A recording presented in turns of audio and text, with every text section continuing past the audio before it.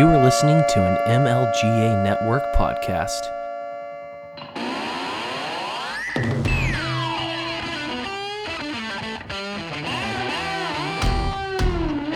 Welcome to Make Liberty Great Again, the best damn Liberty podcast that you've never heard of. Phil and I will be your guides as we peer into the ridiculous reality of our society and our government. Let's get to it. Welcome to Make Liberty Great Again. This is not going to be your typical episode. I have been on hiatus for a little while. My whole family moved from Georgia up to Pennsylvania. It was a whole thing, very long, very tedious. A lot of money spent. A lot of money. Luckily, I was able to not get caught by the cops because, technically I was an illegal immigrant in Georgia, in a sense, since, I never got my license plate renewed while I was there for a year and a half. So my license plates were from Alabama from 2017. So, but yeah, we got lucky. Did not have any issues with that. But, we've had a lot go on over the last couple of weeks. Moving in has been fun. We live in this old house that I swear to God I've seen in a horror movie, which gives it a lot of character. It also gives it a lot of fear factor when, because typically in every house that we've lived in, the bathroom was directly connected to the bedroom. So if you had to go to the bathroom, you just went to the bathroom. Not in this house. No, it's on the other side of the house. So you get to walk across creepy floors in the dark to the other side of the house to go pee in the middle of the night. You get used to that kind of thing pretty quickly. But the first couple of nights, you hear the creaking, and somehow you're walking on the floor, and the sound and the creaks go upstairs somehow. So it sounds like not only you're walking, but someone else is upstairs walking around, and it's not you, obviously. It's not your wife because she's asleep. None of the kids are awake. But no, it's been interesting. But I decided we're going to be coming back from our hiatus, and we're going to try something a little bit different. We've had some criticism, constructive criticism, if you want to call it that our work came across as scripted. Do you know why that is? Because we scripted it.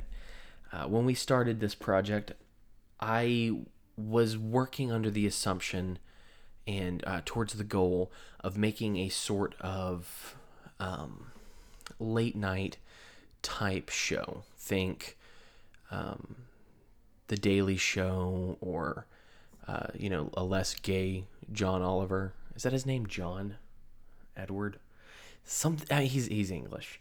But yeah, it was that was the idea. Was we were going to put some research in. We were going to look it over. We were going to write it out.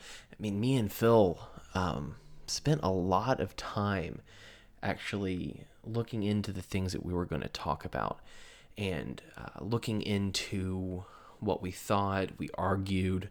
We came to conclusions. We left parts in where we argued and where we disagreed. And, when we came to a consensus, we shared that with you guys, unless we couldn't. But not everyone likes the scripted thing. So, you know what? If you want me to work less, by all means. So I think what's going to happen is when we come back officially, we're going to still talk about the news. We're going to still make jokes and banter and do all of the things that you tolerate us for. But we're going to go rogue. We're not going to write it out. We'll do some research. We'll probably chat in advance. But we're going to go natural. Au naturel.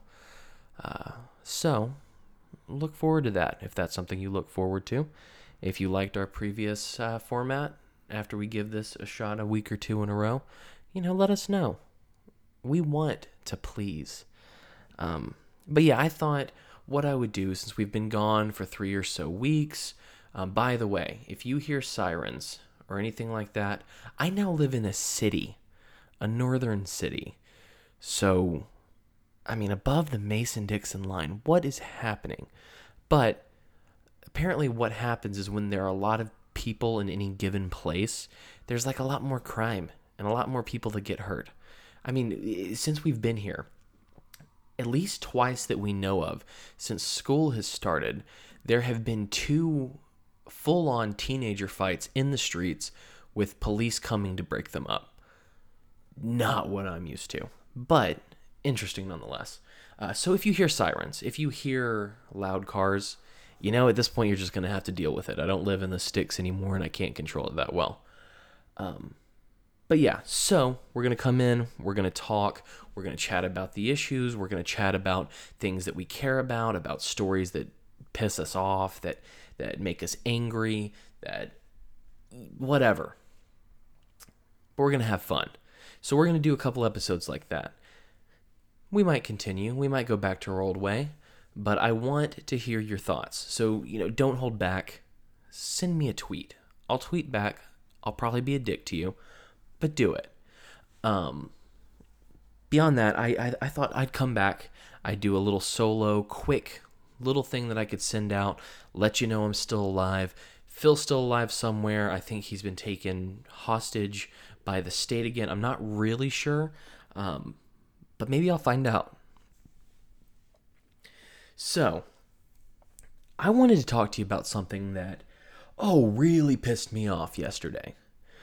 So, during the time that I've been gone, really within 2 days, so my dad, he's been in a nursing home. He had a couple strokes a couple years ago that we didn't know about. Turns out he had dementia. We just weren't capable of taking care of him the way that we wanted to, so he had to go to a long-term rehab facility where they'd help him make sure he ate what he could because he had trouble swallowing, blah, blah, blah. But yeah, so he was in that place, and my dad has never been a guy. He loves the state, or loved the state, unfortunately. But he had this thing about needing to be free. And so, I think it had a lot to do with motorcycle culture and him being hugely into riding Harley Davidsons, which, I inherited that. But he decided, he was actually in 2 different homes. The first home, they finally decided to send him to a new one because he kept trying to escape. He would just run out into the road and just go. And so they'd have to catch him and bring him back. So they were like, we're going to put him in a secure facility where he'll be safe and he'll be okay. All right, sure. And it was actually closer to my childhood home. It'd be more of a normal place that he knew where he was. Cool, let's do that. I will sort of know where he was because, dementia. But the other day, actually, 2 days ago, the hospital called me, and he said, the nurse calls and she says, hey, your dad escaped. Actually, this was last week. Got a call from the home. I don't think the home ever told us anything. It was the hospital. They said, hey, your dad's here at the hospital. He has broken his hip, and we're going to do a hip replacement. I said, okay. How did he break his hip? Well, the old bastard decided he was going to escape again. I'm not sure of the specifics of what happened. I don't know if someone had to tackle him or if he just fell. But he fell, he broke his hip, and he needed to get a half hip replacement. They were replacing the ball in his hip. Okay, fine. Go ahead and do that. That's fine, The man needs a hip if he's going to try to escape again. So he goes into surgery. Some friends from the church that I grew up in went down to the hospital before he had his surgery and after, just to kind of make sure he was okay, make sure things were going all right. And right after he had the surgery, the doctor said, hey, everything is going well. He should recover in a few days. He should be back in the rehab facility probably tomorrow. Everything went well. But then I didn't hear anything for about 2 days or so. And the guy from church that had gone over and visited him was going out of town, and he was asking, is he going back to the home? Is he still in the hospital? What's going on?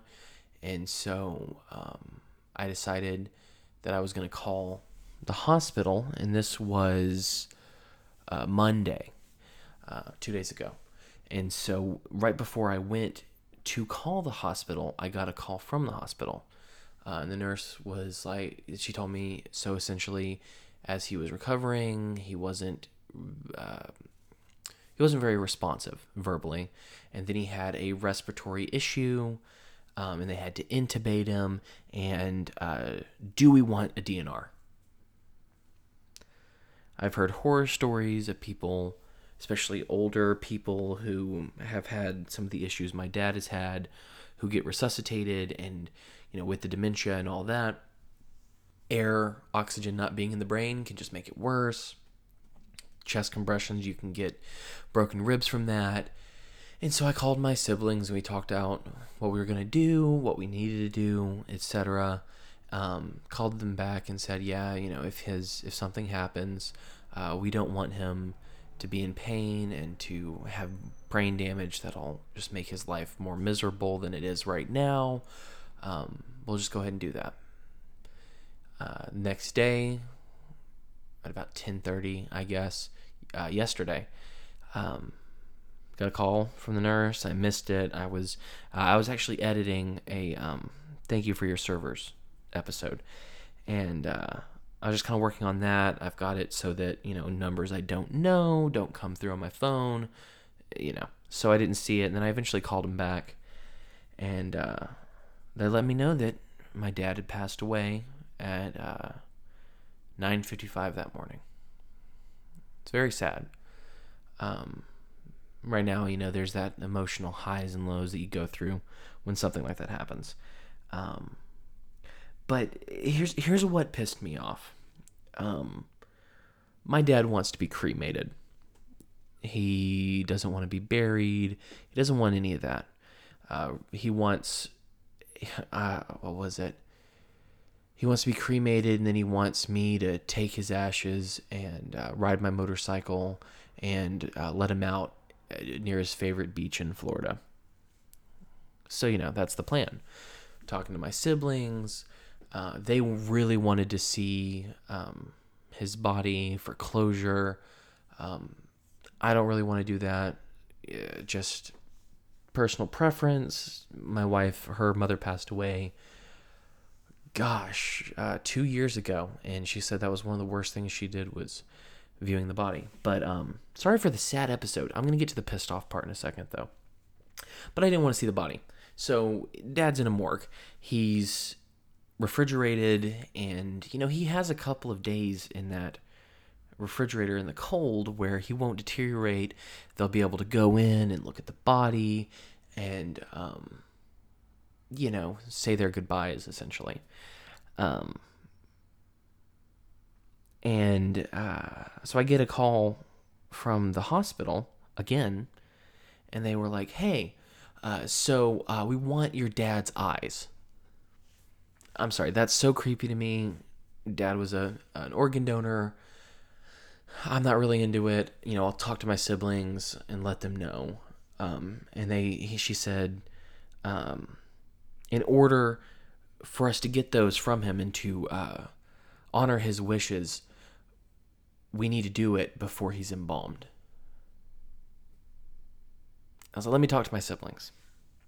So I call up my siblings, and my older brother, my little sister, and I say, they are talking about embalming him. Do you know why? And this is the part that pisses me off. So they want to see the body, which is fine. I understand it. They can do that. as it turns out, the state of Alabama has a law that says that in order for family to view the body has to be embalmed within 24 hours of the death. So my brother and sister who wanted to see this body are throwing down $500 to an embalmer to have the body embalmed and pumped full of chemicals that are unnecessary since he's being refrigerated and will just be burned up when he's cremated. It helps nothing. It's an ancient thing that people did. It started with Abraham Lincoln because they wanted to parade that bastard around the whole United States and show the president that died for us, that died for our freedom. Great. Wonderful. But that became a fad. It's a stupid fad. It's an unnecessary fad with the refrigeration that we have right now. Not needed. It's stupid. But the state decided that what they wanted was to line the pockets of the embalmers. They wanted to have their crony capitalism. They decided that in order for my siblings, who have every right to look at my dad's body, can't do that unless they pay a fee to some man who struck a deal in Montgomery, Alabama to get his way so that his business didn't go bankrupt. That's screwed up. This is just another example of the state feeling like they own your body and my body, my dad's body. They think that because you died in the square mileage of Alabama or Pennsylvania or Texas or wherever you are, that they can make the decision that your body, your dead body, that belongs to you and then your family, can't be looked at until it's been embalmed, until an unnecessary procedure that will not last and will not matter is done. I was talking to a guy in the Make Liberty Great Again group, and I told this story there, and he was saying, this is the bad thing about death, because death is such a moneymaker for the state, because the grieving people, most of them aren't like me or like him or like you guys. They don't see this stuff and see what's going on. They just see, my dad died. I want to see him one more time. If I have to pay $500, I'll pay it. They take advantage of that. They take advantage of you. They're taking advantage of my brother and sister. It's what they do. They think they own your body, and they will flex that belief even after you're dead. It's disgusting. It's sick, and it makes me angry. So yeah, I just wanted to talk about that for a minute. Send me a tweet. Let me know your thoughts. Send me an email if you want. I don't care. Me and Phil will be back very soon. I also have some other projects that I'm working on that I'm really excited to announce. There are two primary ones that I'm focusing on. But yeah, I can't wait to let you guys know about that. I will be back soon, and I will have a much more handsome man with me. Keep it sane, man. Keep it free. Fight the state. Get pissed off. Let them know what you think when they tell you when they tell you that they own you. When they tell you that your body doesn't belong to you. When they tell you that you can't make money to cover the cost of your funeral by selling your organs. You know how I feel about this stuff. Either way, have a great day, a great night, a great morning, whatever you're doing right now. Have a great time at it. We will see you soon.